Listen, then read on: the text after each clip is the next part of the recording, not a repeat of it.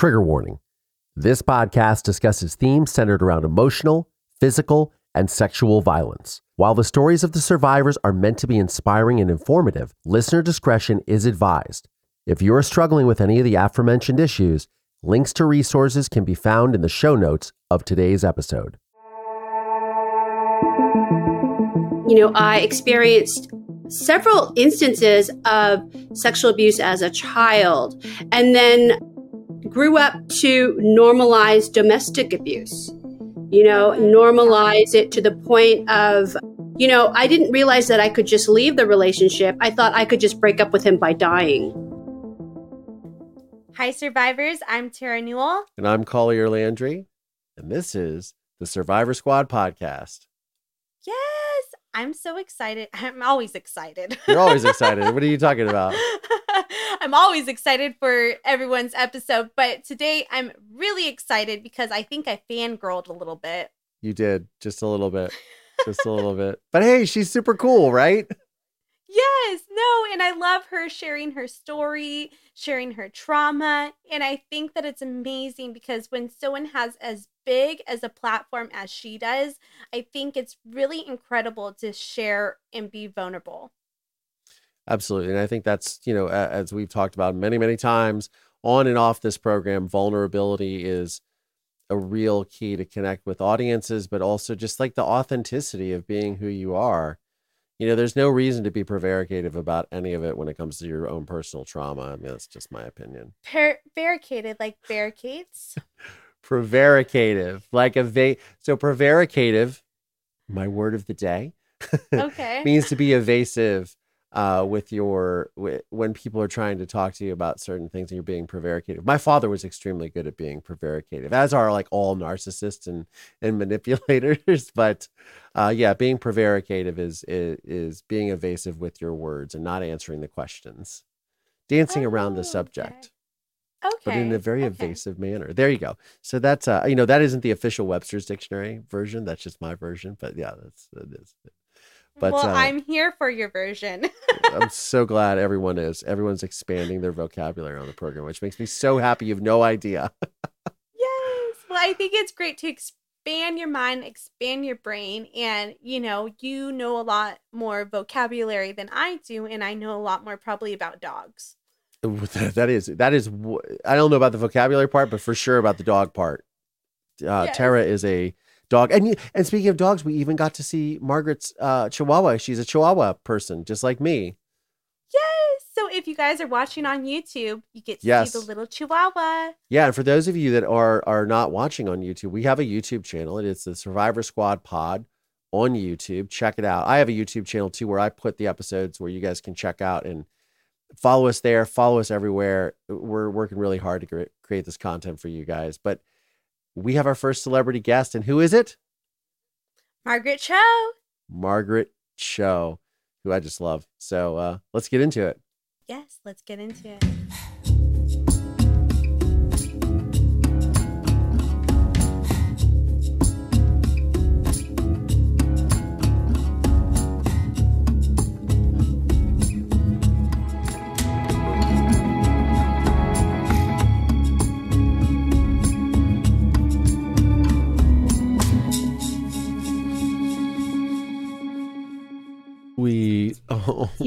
She's the best.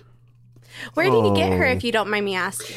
She's from the Michelson's Found Animals Rescue. They do a lot of rescue and out of shelters in Culver City. Okay.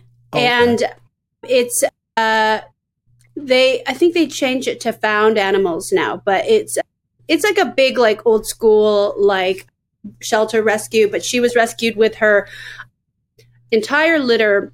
I think her mom was rescued when she was pregnant. 4 puppies, and then they all look exactly like her. They all have the same kind of ears, but they all have different coloring. So one is kind of caramel color. Her twin sister's white with the black nose, and then she has sort of a black and tan other brother. It's very cute. Oh, I love her. We love the she's dogs the best. Here. The best. The best. And Chihuahuas are, that's a white Tara. Yeah, a little white Tara. Something? Was that done by Master Romeo Shrestha? No, it was, I actually stole it from, I didn't steal it, I purchased it, but I brought it back illegally from Kathmandu because there was a general strike. So you couldn't buy anything. And this was in the year 2001. And the royal family had been assassinated. And they had called a general strike, which was like not leaving. You couldn't like leave with anything, or you couldn't buy anything. Everything had to sort of be shut down. And I embezzled it out of the country. I stole it. It's my one trafficking, not drug trafficking, art thief. I love it. I'm like, well, you need to bring back that energy, you know? Well, I was really nervous, but I'm not good criminal. I get too nervous. So I was definitely like a dog shaking and salivating. You were on the plane just like, huh? licking my chops, swallowing a lot of air. But yeah, I have two of them. They're very, very important to me. But yeah, they're great. Oh, I love it. Yeah, the Tonkas are amazing. Yeah, Tonkas are so incredible. So I have quite a few of them. I always thought I would get a Tonka tattoo, but this is just so painful. Too many to draw. Forget it. See, I like tattoos. I'm the type of person, I'll lay there and take a nap and be like, oh, this is so nice. Yeah, I mean, I think I'm mostly tattooed my whole body. I was like that for most of the time I was tattooing, but then when I hit my 40s, your body figures out, oh, this is actually not really an injury that I need to create endorphins for. It's something you're doing on purpose. And so your body sort of gets used to the idea that you're going to get tattooed. Because I have my stomach tattooed, I have my back tattooed, like my butt is tattooed. So my kneecaps are tattooed. So like it's like the whole ass, or just like the part whole of the ass? The whole ass. Not the whole, not the asshole. But I'm glad we have standards. We've drawn lines. Yeah, but the butt cheeks. Oh, nice. Yeah. Yeah, I just got a Ganesh. Yeah. Oh, nice. Beautiful. Yeah, which Tara tells me is very fitting. Yes, because do you know Collier's story? No, I don't. Okay, so he's a true crime survivor as well. His mom was murdered. He overheard his mom get murdered at the age 11. And by then, my father. Yes. And then 12 years old, you know your story, but yeah. Yeah, so basically my father murdered my mother when I was 11. And it was on New Year's Eve, and I heard it happen, and no one believed me except for one detective. And over the course of 25 days, myself and this detective solved my mother's murder, and they dug her body up underneath the house in another state where my father had buried her under the basement. I actually, obviously, you're in the film business just like me. Do you know Barbara Koppel?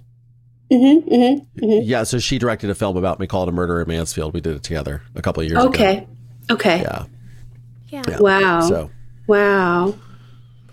Well, incredible survival, both of you. Thank you. Yeah. That's incredible. Thank you. Well, we're excited to get to know you more and your trauma. Yes. You know, that good stuff. Yes. Well, I think like my trauma story, it's almost as if like when you grow up conditioned to maybe like consistent degrees of abuse, that it is something that you just become used to. It is a kind of conditioning response. You just get used to that. And so abuse is normal. Yeah. I experienced several instances of sexual abuse as a child, and then grew up to normalize domestic abuse. Normalize it to the point of, I didn't realize that I could just leave the relationship. I thought I could just break up with him by dying. And that was like not the solution either. Like, I'll just keep taking drugs and maybe I'll just die. And that seemed like the right avenue. Unfortunately, I just didn't have a sense of, I could get out of this.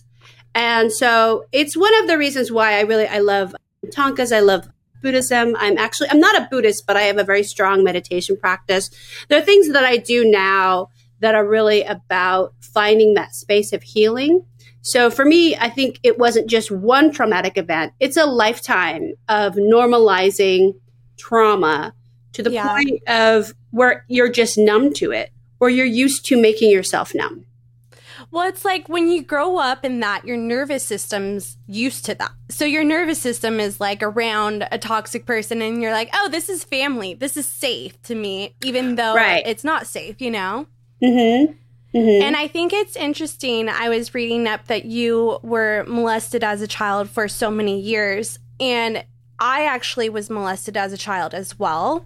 Mm-hmm. And I'm curious to know if your memories kind of popped up later in life or if they kind of stuck with you all throughout life. I think they really did stick with me all throughout my life. But, you know, in a sense, a lot of that culture of sexualizing children was normal because I grew up in the 70s and the 80s where there's like films like Tess, which was winning Academy Awards, which was about a 16-year-old girl having relationships with men. But it was also this thing of like, oh, this is totally normal. And this is winning awards. And of course, Roman Polanski, we all know what is happening with him. But I mean, it's like you had, you know, nothing comes between me and my Calvins, which I think is really emblematic of the time. And, you know, something that like, I'm the same age as Brooke Shields. I'm actually a huge fan of hers. I think she's an incredible survivor as well. But, you know, we look to abuse as a kind of, not only is it normal to be abused, but it's actually, you know, something that is almost status, like you were gaining status amongst adults, like you were gaining some kind of agency within adulthood. If you were not that you kids can allow that to happen, but if it happened to you. So there was a culture of abuse happening globally that I think we're just starting now to unpack. What has it been like going through that journey and being in the public eye? Well, it's interesting because you experience a lot of other people talking about it. And then now there's so much more of a sense of like, okay, we have to offer like a trigger warning before we discuss it so that we don't trigger other people, which I think is really great. But, you know, that's something new.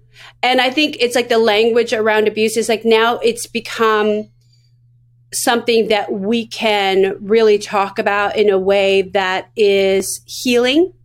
And being in the public eye to me, it's also like you can be of service by discussing it. Like you can be of service by telling your truth. And I think, you know, that to me is the best part of being able to survive, is to be able to connect with other people who have experienced different kinds of trauma, different kinds of abuse, and come out the other side better equipped to handle life, which I think is really great. I agree. I think that's great. Absolutely. And, you know, it's interesting when you said the trigger warning, you know, that seems to be sort of amongst survivors. Tara and I were discussing this the other week. Some people are like, well, that's really not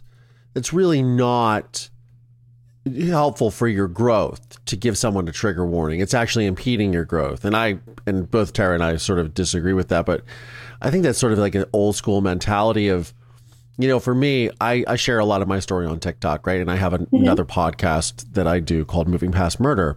All of it is me sharing this story. And I have people that will often, you know, they'll just excoriate me, being like, well, why don't you just get over it? Why don't you do this? And I'm like, that's not what this is about. What it's about is that my mother was the most important person in my life. I sought justice for her, got that justice. My father is still incarcerated to this day.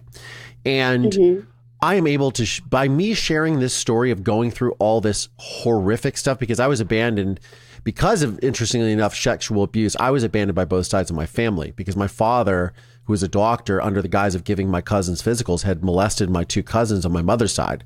So they didn't want anything to do with me. So I was remanded to the foster care system and orphaned. You know, everybody would say, well, why don't you just get over it? Why are you talking about it? Because you're not getting over it. It's like, no, it's empowering because not only can somebody learn, can I talk about it and heal myself, but other people can learn. I mean, that ultimately is what we're offering the world, right? Yeah. Yeah. You're teaching from your own experience, from dealing with this incredible suffering. It's something that we can actually use to, I think, be able to help others. I think it's not it doesn't impede other people's healing, and there's no way to just get over it and move on. Yeah. There's a way to actually just take your suffering and use it as a way to show others a light, and I think that's really powerful. Yeah, I agree. And I think when I shared my story as well, I didn't realize how many people reach out and are like, I'm not alone right now. And it's so important to know that this is something that we can talk about and that it's not so scary or shameful anymore. Right. It's really, I think it also wakes you up to the fact that there are predators out there that you wouldn't necessarily recognize offhand, that it's something like that I actually got from your story and listening to your mom tell it. It was so much about, like, I was in that situation where I was in a relationship with a man who, this was my last abusive relationship. And I just didn't really, I didn't see the signs, but he was actually unhoused.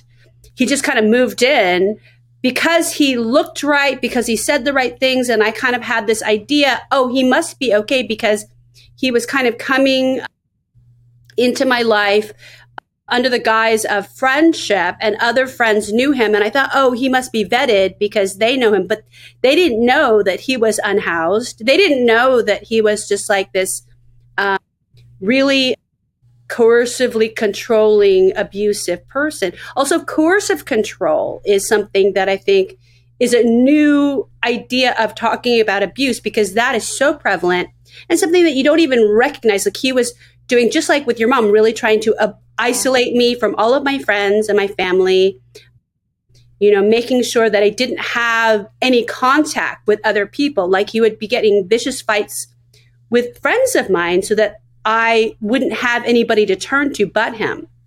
And so this was like a huge problem, that and financial abuse and all of this stuff. But it's so much in the guise of like romance that you're just unaware of what's going on. So coercive control, I think, is something that we're just starting to learn is a very, very big part of abuse.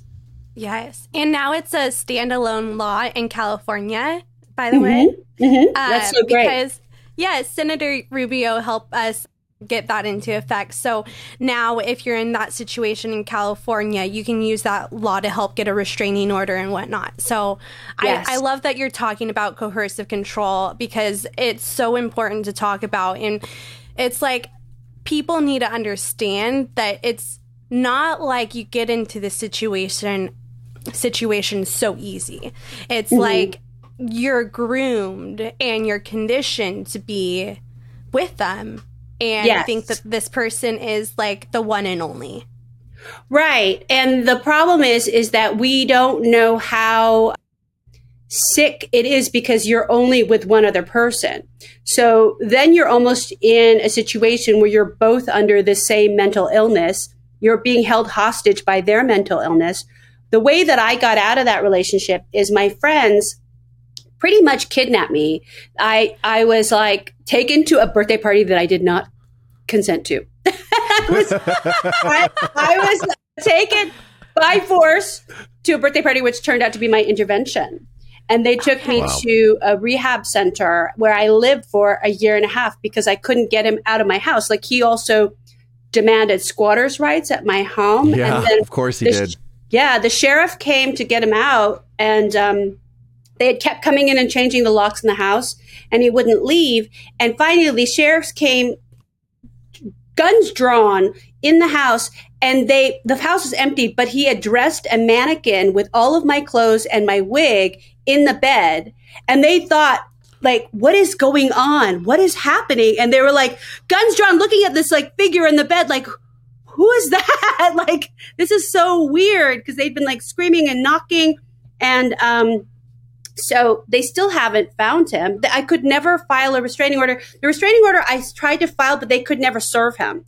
So I could never actually get one.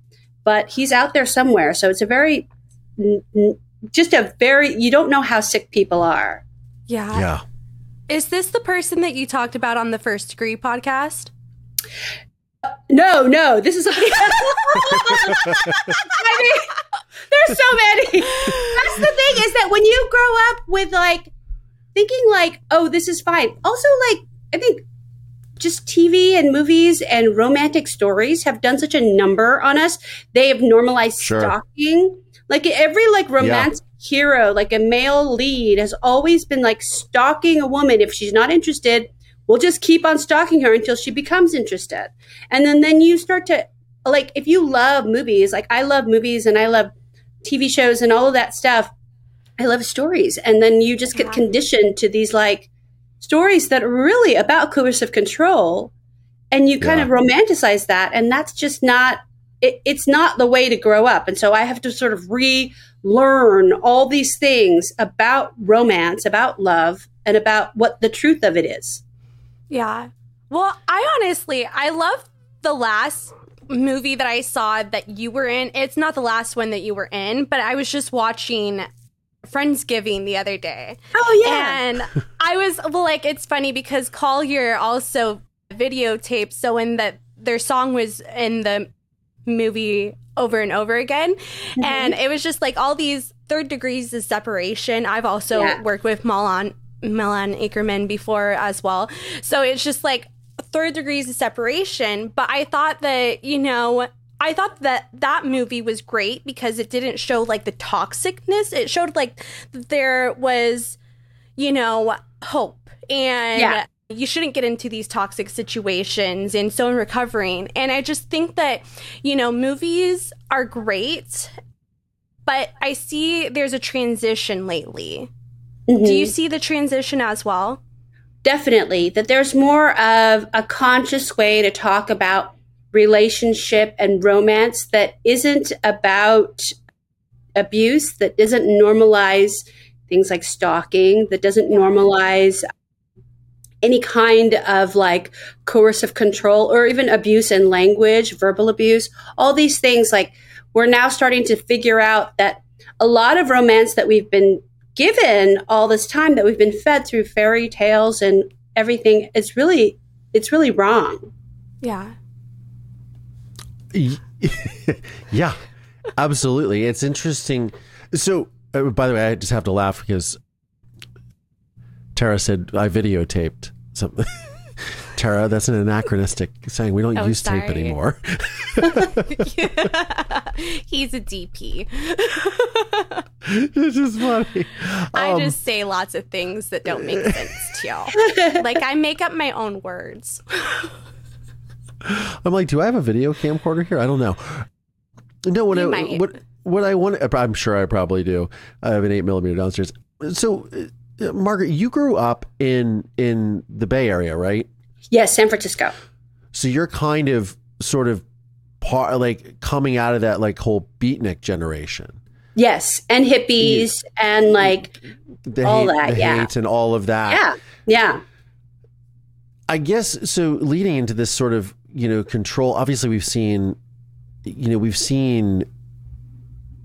a sort of regression, obviously, recently, especially like women's rights and now LGBTQ rights. So like what's going on, that whole kerfuffle that happened in Ohio. I was telling this to Tara yesterday. There was that church where the QAnon guys go, went with the guns or whatever. Mm-hmm. Like, my father used to abuse me growing up, saying, not to use a derogatory word, but told me that my mother was making me into a faggot, right? And I'm not a homosexual, but I grew up very confused. I grew up in the middle of Ohio, right? Mm-hmm. And I grew up very confused. And I remember my mother's best friend said, I want to take you to a church, a Unitarian Universalist church, where you're going to meet people who are gay and who have families. And you're going to see that this is, because somebody wrote an article about me and called me effeminate. And I was like, why did they say I was effeminate? What does this even mean? And I remember her taking me to that church to introduce me to, because it's outside of Columbus, which they call the, affectionately the San Francisco of the Midwest, right? And I remember going there and just experiencing this whole like embracing, loving community of like gay couples that had kids. And you're talking about like, this is like late 90s in Ohio. And, like, this was very progressive. And I was like, this is so cool. This is so cool. And I remember even friends who had ventured out to the West Coast and they were like, oh my God, San Francisco is amazing because you can't smoke indoors. So you don't have to worry about cigarette smoke because you're asthmatic. And I was like, that sounds incredible. Wow. Oh my God. What do you think is driving this sort of regression? Is it I know the default is everybody blames it on Trump, but it's so much more than that, right? And not to get into politics, but what do you think drives this? Is it still not only just is it a misunderstanding, or is it just this genuine anger? Is this angst of younger men? What do you think it is? I think it's a number of things, but I think that mainly it's social media drives a lot of it, because a lot of times these communities and the algorithms in social media will only show you things that you've seen and liked before. So then you are stuck in an echo chamber, no matter what platform it is, but you're stuck in the algorithm of everything that you like is fed back to you. And you start to believe that the world is only that. And then all of your opinions are somehow justified, whether that's opinions about women, opinions about other races, other gender, sexuality, all of these things that make us who we are, your thoughts are reinforced.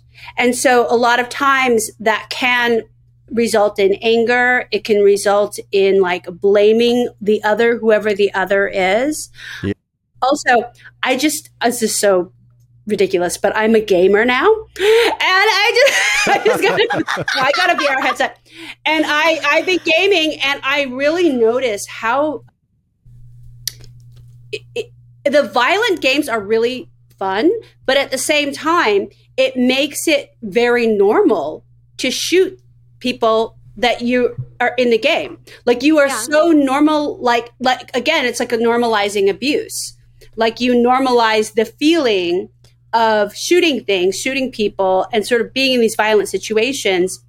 Not to say that I don't think games are causing it, but also the immersion of like social media, your algorithm, and then being in a VR headset outside of life, and then not connecting with others on a real level outside of the games, outside of the social media platform, whatever, I think is causing a kind of, a misguided understanding of what the world actually is. And so those things, like it's a disconnection. It's also your own opinions being given back to you. So I always try to like step outside of my own like comfort zone in terms of like algorithms. Like I'll go on different areas of my platform that I don't necessarily agree with, but I just want to see what's going on and I want to listen. So that is helpful, but it's also, you also see how bad it is, which is scary too. As a queer person, as I am, I'm bisexual, I'm Asian American, my family are immigrants, I'm a feminist. There's a lot of things that I see that are really scary for somebody like me. Yeah. Wow. And then I think, that you have the pandemic that exacerbated all this. We talk about the coercive control and narcissism. When you're cooped up with someone that you have like, I just think about myself as a child in foster care, right? Mm-hmm. Where my interactions were really limited because I was the key witness against my father. For a period of 6 months, I was under a bit of like isolation. I wasn't allowed to watch television. I wasn't allowed to read the newspaper. Wasn't really allowed to do much of anything other than go to school. And, I think about that now. My reprieve, even in catching my father, was I communicated with the police department while I was still living with him, while I was at school. I was collecting evidence and going to school and meeting with detectives to say, this is what I found, and ultimately found this house. But you know, I think about like I had that safety zone. You had kids that for almost 2 years were not able to have that safety zone, or people in relationships couldn't go to work, couldn't go to the gym and get away from that abusive partner. And then I think, you know, it's exactly, you end up in that, like you said, that echo chamber. And then all these things are brought to light. And I think this is all going to play out for years. Right. Right. Yeah. I mean, I think that's got to be really hard. You know, people who are stuck with their abusive partners or parents during the pandemic, it's just, you can't even imagine the damage that's wrought, you know, kind of being isolated with your abuser for that long. You know, it's very, it's real. I think we're just only starting to understand how difficult that is, like now. Yeah. Well, I just think it's interesting that during this time of COVID too, that it's made us more aware of these issues as well. And that's actually when I like noticed you speaking out more too, Margaret, was like, oh, wow, this is like a huge thing.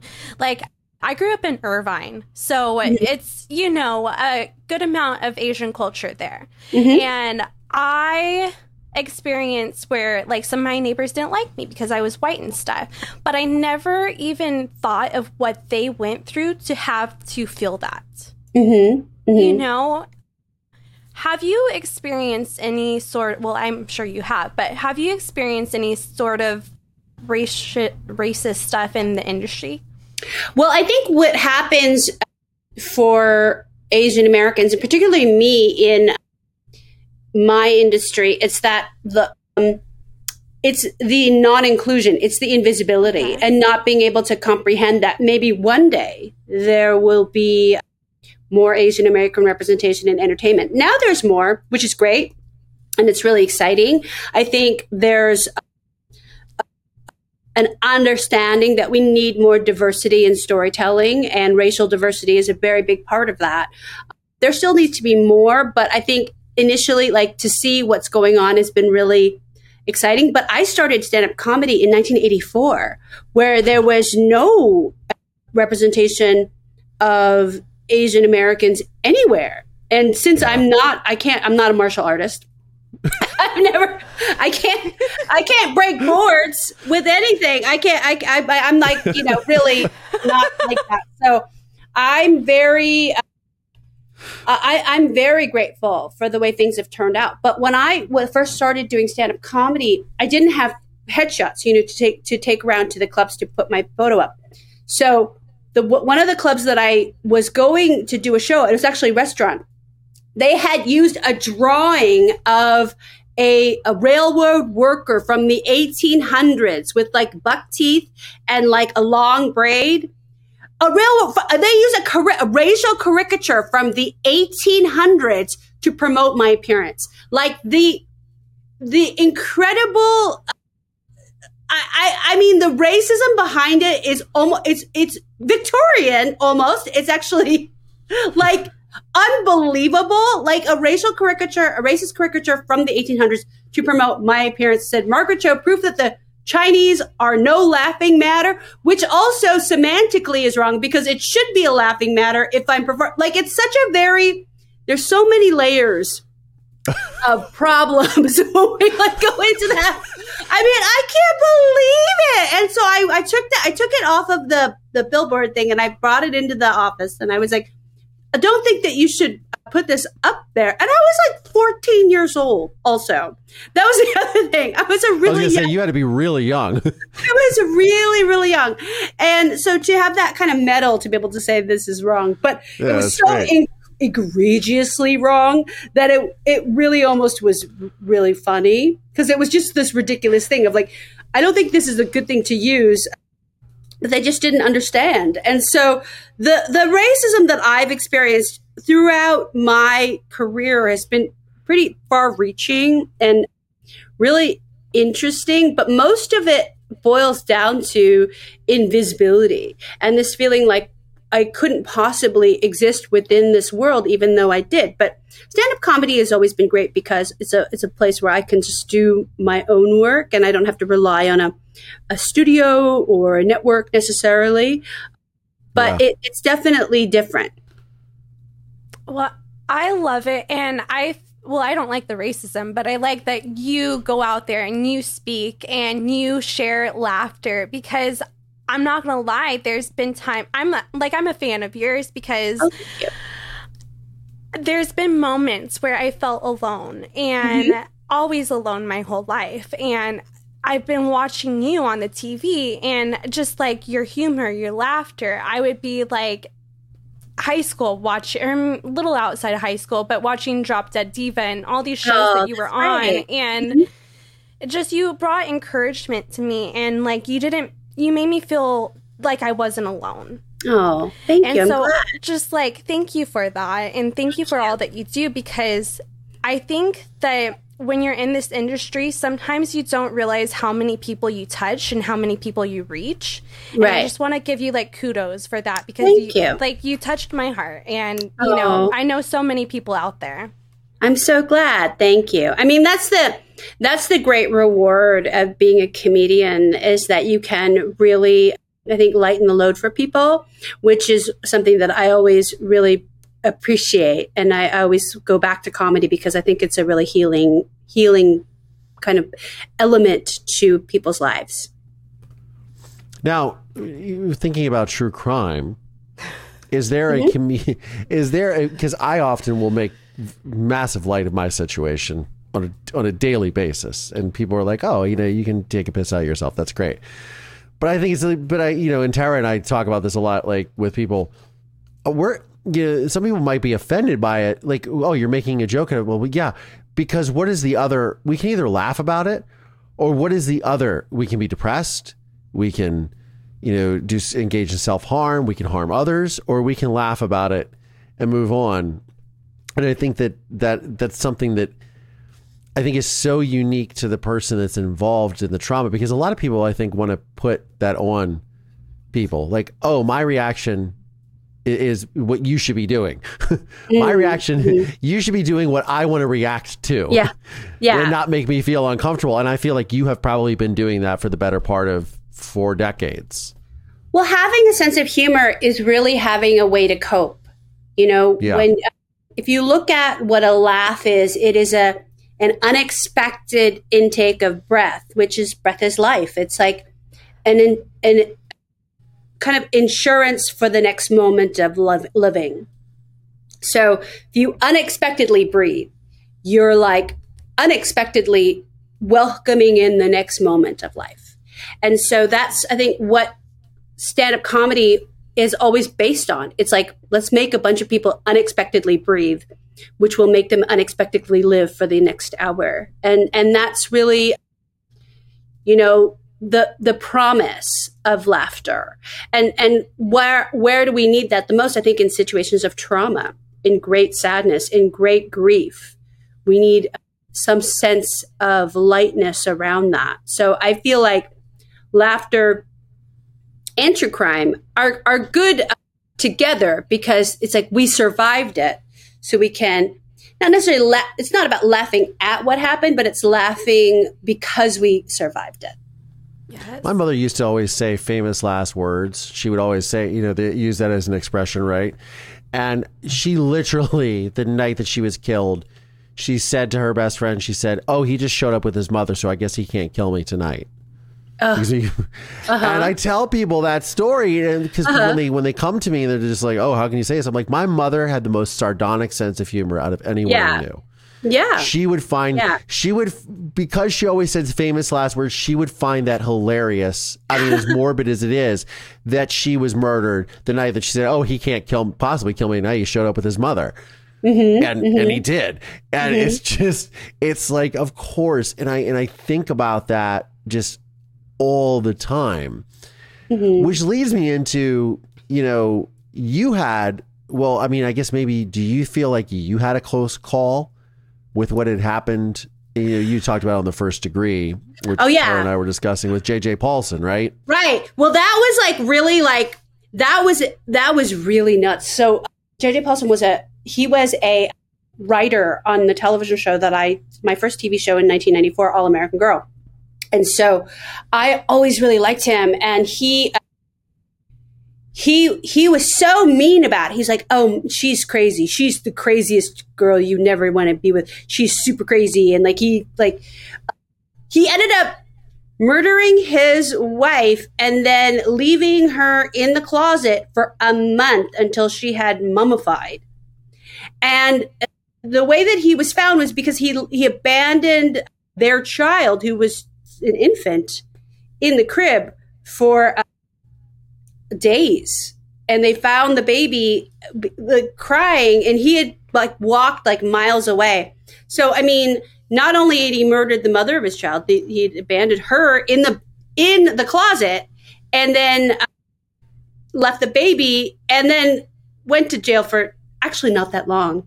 He's out. Yeah, I was going to say he's out, right? He's out. And he says, I'm crazy. So, bitch, I'm sorry. That's really. But he was an alcoholic, right? I mean, I think you guys had. He was an alcoholic. I don't even know what was going on with him, but he and I didn't have a real sort of relationship. I just liked him. I was attracted to him, which is part of my problem. I'm attracted, The Artful Dodger. I love the Artful Dodger. I love the criminal wearing too big of a jacket. There's something about me that is attracted to the dark side of humanity, which I think is to my great detriment, because so many relationships that I've been in have been really on that side. It's definitely a problem. And it's something that I come to understand now is it's me. I'm the problem.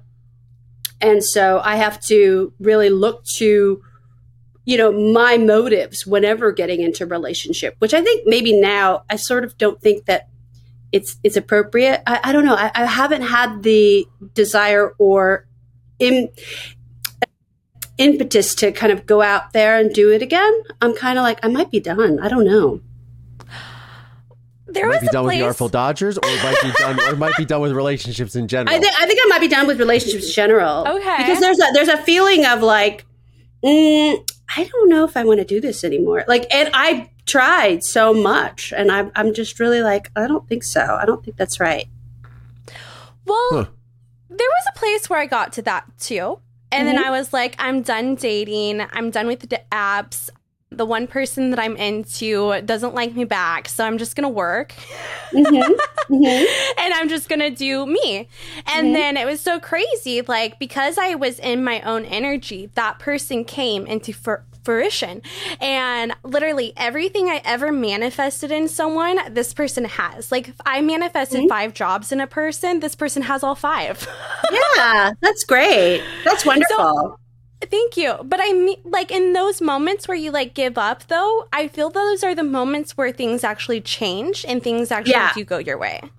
I think so. I mean, I think it's really about finding a relationship with ourselves, which I think is really profound. And so that's kind of what I'm learning now. And I have many cats, and I have my beautiful dog, and I have, such a full life.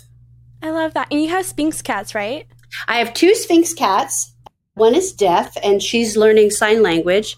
So we communicate through light. If I need something from her, I'll turn the lights off and on really fast, and she'll know what to do. And incredible. We have a great connection. Today I needed her to sit still so I could cut her nails, and she was very obliging. But it's a very and I have a Lycoi also, who's a werewolf cat. Oh, okay. He's beautiful. Those are kind of rare. Yeah, he's a rare boy. He's very special, and he's my beautiful son. And so then I have the animals. I have a huge stand-up comedy career. I have a movie and television career. I also produce. So there's a lot of different things that I really put myself into. And then I have a very strong meditation practice, and I'm, really into being sober and being active in that. So there's a lot of good things that I'm finally doing that I haven't been able to really do. So I'm really glad for that. I love that. And I love that we're I'm California sober, but we're sober here too. Yeah, I just hit 2 years a month ago. Oh, wow. That's great. Amazing. And it's crazy, and I don't know if you feel comfortable with keeping this in there, but one of the main reasons why I actually got sober is because Billy Jensen. Oh, yeah. Billy Jensen, he like groped me and he tried to kiss me, and it was really inappropriate. Mm-hmm. I wasn't asking for anything from him, but he literally stopped drinking, and I told him he needed to go to rehab because he grabbed a girl by the vagina at a work party, and he's been really inappropriate with a lot of survivors. And so I got sober, honestly, because I don't want to keep putting myself back into those positions where I get grabbed and I'm kind of aloof to the situation. Well, it's like, for me, sobriety was really important because it was like I kept putting myself in these difficult situations, also just to numb myself from abuse that was happening. Yeah. You know, and not knowing how to cope with any kind of sexual anything, because I was grew up in such a culture of abuse that sex was always an uncomfortable thing. So anything like that, I would just rather be numb to. Yeah. So I'm not willing to do that anymore. Yeah, same with me. I'm just like, alcohol just contributes to these situations sometimes, unfortunately. And I think that everyone should feel safe, but unfortunately, you got to do what's best for you in that moment. Absolutely. Absolutely. And I think it's just, if you think about like just how much like I miss so much when I'm not sober.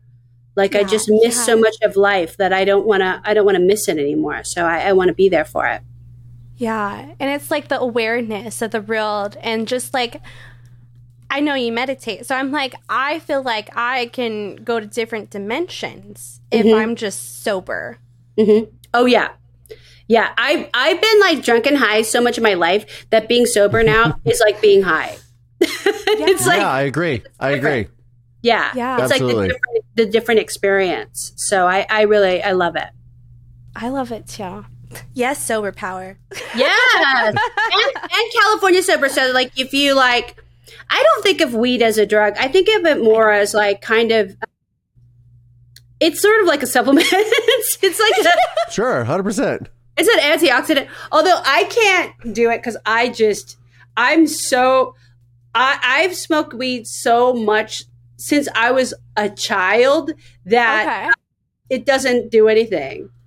So I have to like do dabs. I have to do the dabs if I can't do anything. It doesn't affect me unless it's like very heavy, potent. I can't do it. Like even if you take breaks? Even if I take breaks. Really? Okay, because I will take breaks and then I'll come back and I'll be like, whoa. Yeah. Or like the gravity bong. Have you ever tried the gravity? Oh, yeah. Those are so... I knew the guy that made those, so the gravity painful. vortex ones. Yeah, I used to have one. It's painful.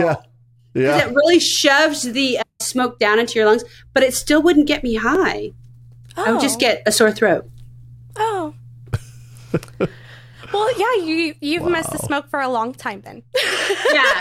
I mean, it just, to me, it's sort of like, it doesn't really do what it's supposed to, but I appreciate it. But it's kind of like, I wish that I could, because I think it's really interesting. I think it's really fun.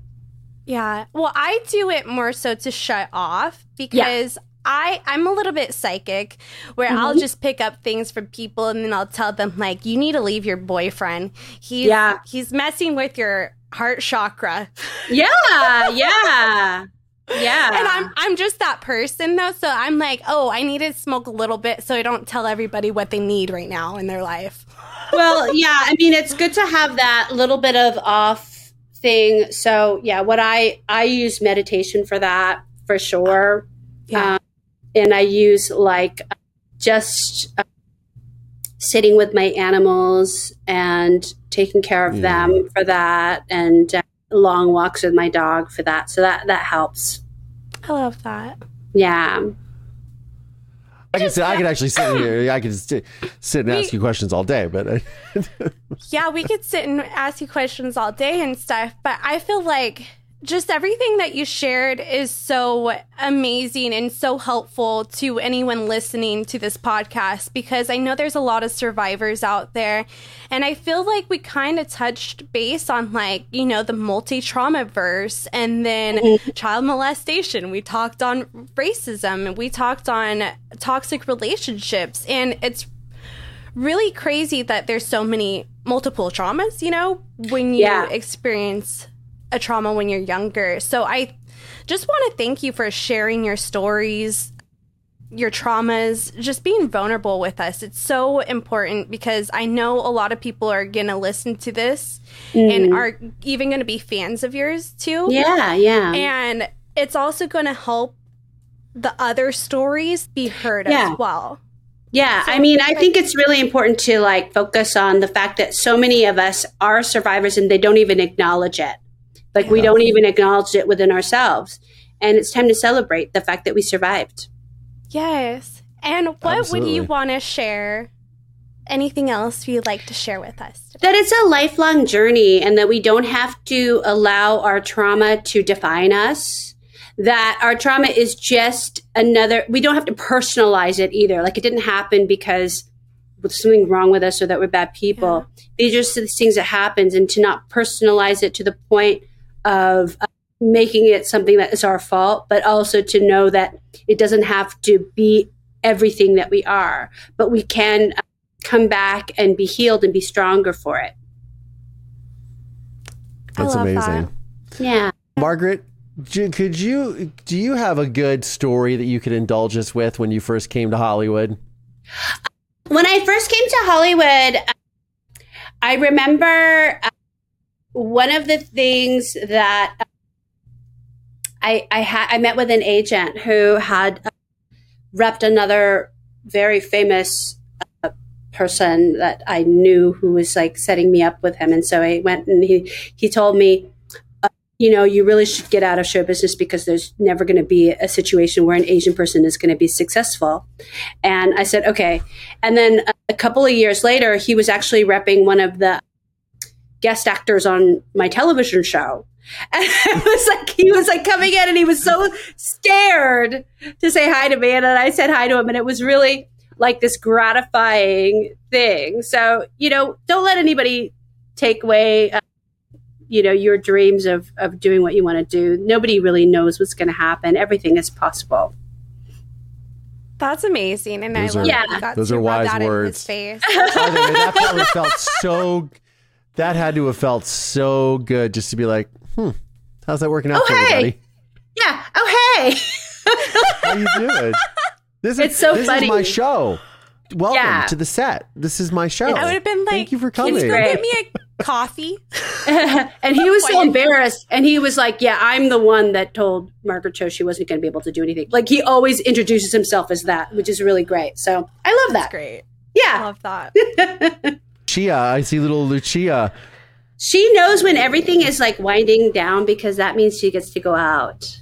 Oh. So whenever my voice starts to go, so thank you. And then there's your doggy. Hi, baby. This is Hi. Dixon. Like Hi. from The Walking Dead. Yes. Amazing. Hi, baby. Oh, there's my mom, by the way. Baby. Wow. Hi. That's my beautiful mother. Yeah. So beautiful. Yeah. Well, thank you so much for joining us. Wonderful. Where can we find you on social media, everything, and your podcast as well? The social medias, the Twitter at Margaret Cho, Margaret_Cho on Instagram, the Margaret Cho on TikTok. My podcast is called Mortal Minorities, and it's also called The Margaret Cho, and it can be found wherever podcasts are found. And I'm at margaretcho.com. I love it. We're all part of a club that we really don't want to be part of, but we are all part of the Survivor Squad. So Margaret Cho, thank you so much for being a part of the program today.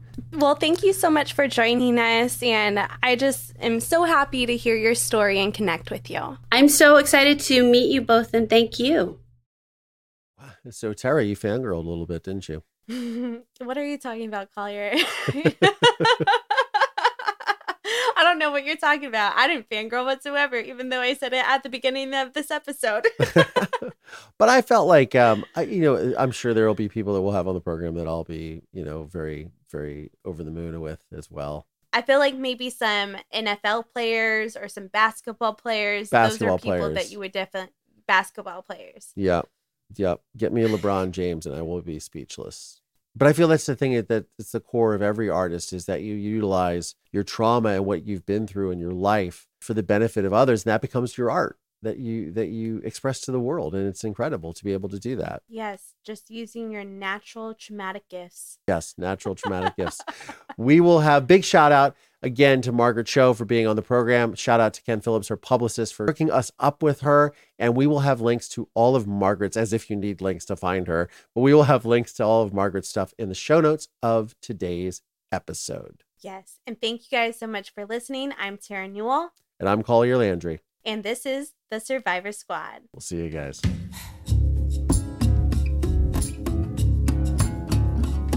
The Survivor Squad podcast is made possible by support from listeners just like you. Please subscribe via Apple Podcasts, Spotify, or wherever you get your podcasts from. And please consider supporting this program by visiting our Patreon page at patreon.com/Survivor Squad.